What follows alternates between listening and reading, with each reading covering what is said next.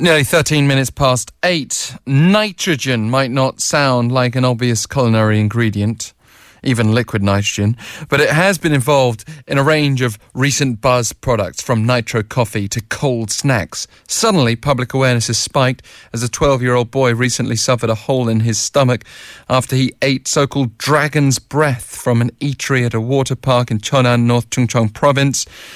This is a snack that had become a popular treat because of the smoky vapour that emerges from it. It had appeared on television. Well, it turns out that the liquid nitrogen injected to create the vapour was the cause of the damage, that the boy managed to ingest some of it. He did receive surgery and is on the road to recovery, we understand. But there was also a case in Great Britain back in 2012 that sparked similar controversy when a teenager had her stomach removed after drinking a cocktail also containing liquid nitrogen.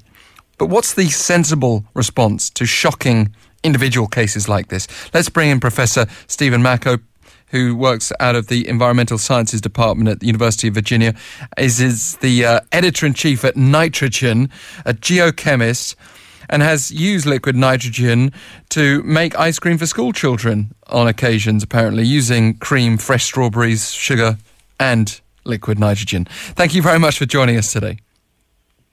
Good morning, Alex. So as we've established, I think, through your own research, ice cream, that's one option. Coffee, too. Nitro coffee, a big hit in many countries, including Korea. What's the big benefit of using liquid nitrogen? Just getting things really cold really quickly? What else does it do? Yeah, that's pretty much it. What it is, by using liquid nitrogen, which is like minus 200 centigrade, it makes really tiny crystals in anything that you mix it with. And it happens fast. And so that's what my story with making ice cream with the kids was, that you can stir up all these ingredients right in front of their eyes, and instantly you can have this very delicious ice cream that you can hand out in small amounts because it's so high in sugar. And so I guess that's pretty much it. Okay? Things come out creamier, and it's very cold. So the sidelight is the other thing that, the dragon's breath candies, is that you do have this little effect that you can now breathe frozen water vapor through your nose if you wanted to. So, if you wanted to, and apparently lots of people do want to, but yes. Is that a step too far when residue of the liquid nitrogen can be left in a cup filled with this dragon breath snacks or anything else similar to that? Well, so and this goes into any cautions I might have, I don't think this is something that should be put in the hands of children, because when it's served, they take the candy or trick cereal or something like that, and they pour liquid nitrogen over it or infuse it, and that's still safe in the hands of someone who's properly trained. But what happened, and I don't know all the circumstances for the British case or the South Korean case, is that they had liquid nitrogen still in the glass that it was holding. And when the person finished, there was a liquid, and they drank it, which is incredibly dangerous because it's going into your mouth, and the temperature is not minus 200 centigrade, and you can get instant freezing of anything that it touches.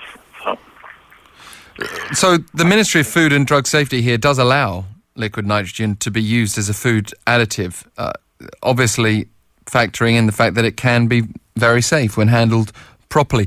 The problem is we are then relying on people not to make mistakes, and when you make the odd mistake, even one extreme case can put many people off these types of snack. What's your response to the hype that comes with that sort of incident? And it's true. If for people that are not given the cautions that this is something that is incredibly cold, and if you overindulge, for example, if you pop a lot of these candies in your mouth, what you'll end up doing is chilling down your mouth, and you could have some freezing effect inside of your mouth. There's a parallel, very simple parallel. If I know South Koreans love tea, and you make the tea that's with boiling water, and you wouldn't drink it right away, would you? And so you would burn your mouth.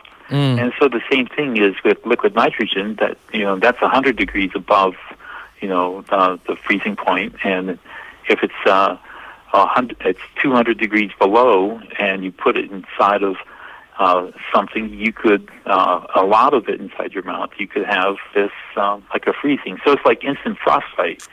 But if you drink it, and like the child did, you could have serious damage. So I think it's the instruction and putting into the hands of people that that you have confidence that they're old enough to understand that, and I think also that the people that make not only the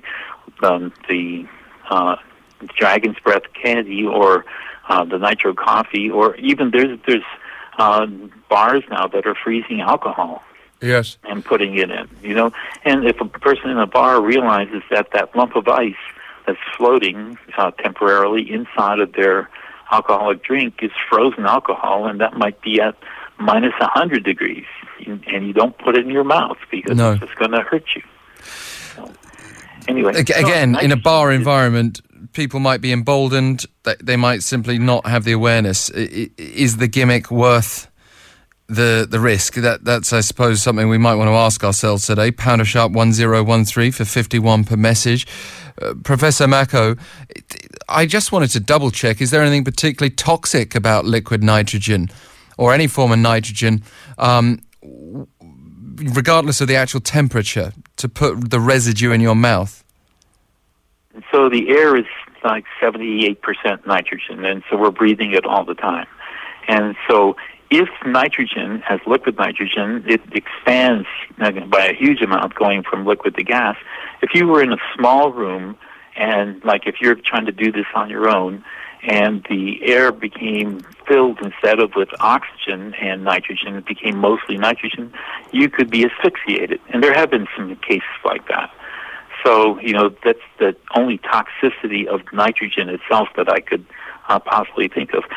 There's a really neat application for the gaseous nitrogen now, is they're injecting it in these containers where they might sell meat, plastic wrap containers, and that's removing the oxygen. It's doing the same thing with the asphyxiation, but it's removing the oxygen so the meats don't change color from the oxygen as fast.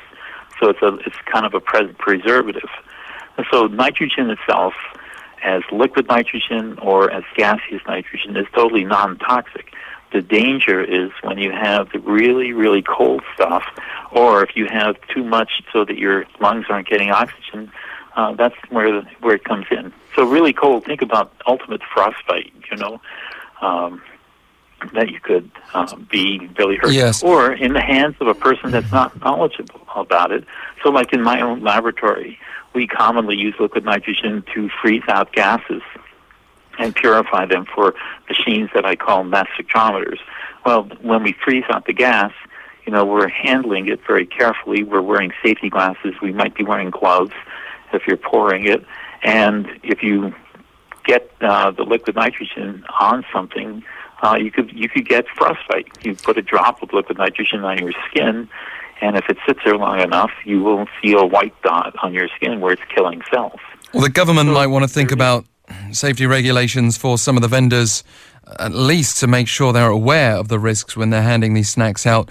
But I think a big takeaway for parents out there is treat these liquid nitrogen snacks as you would boiling tea, and whether you'd put that in the hands of your 3-year-old, for example. Professor Macko, thank you very much for joining us today. Okay, thank you for having me. Great to have you on the line. Professor Stephen Macko, University of Virginia, and Editor-in-Chief at the appropriately named Nitrogen.